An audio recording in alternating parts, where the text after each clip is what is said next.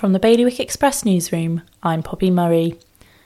A Jersey student who raised over £100,000 to support young islanders' mental health in memory of his 14-year-old sister was given the opportunity to hand Premier League winners Manchester City their trophy on Sunday in recognition of his extraordinary courage.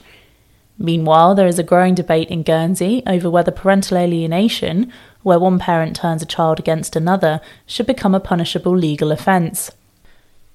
Jersey secured a double victory in the men's and women's Marathi on home turf over the weekend, while Guernsey scooped victories in the men's and women's rugby at the Sian Cup.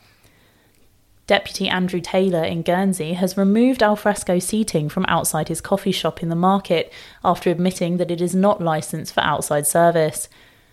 For more on all of today's stories, visit bailiwickexpress.com.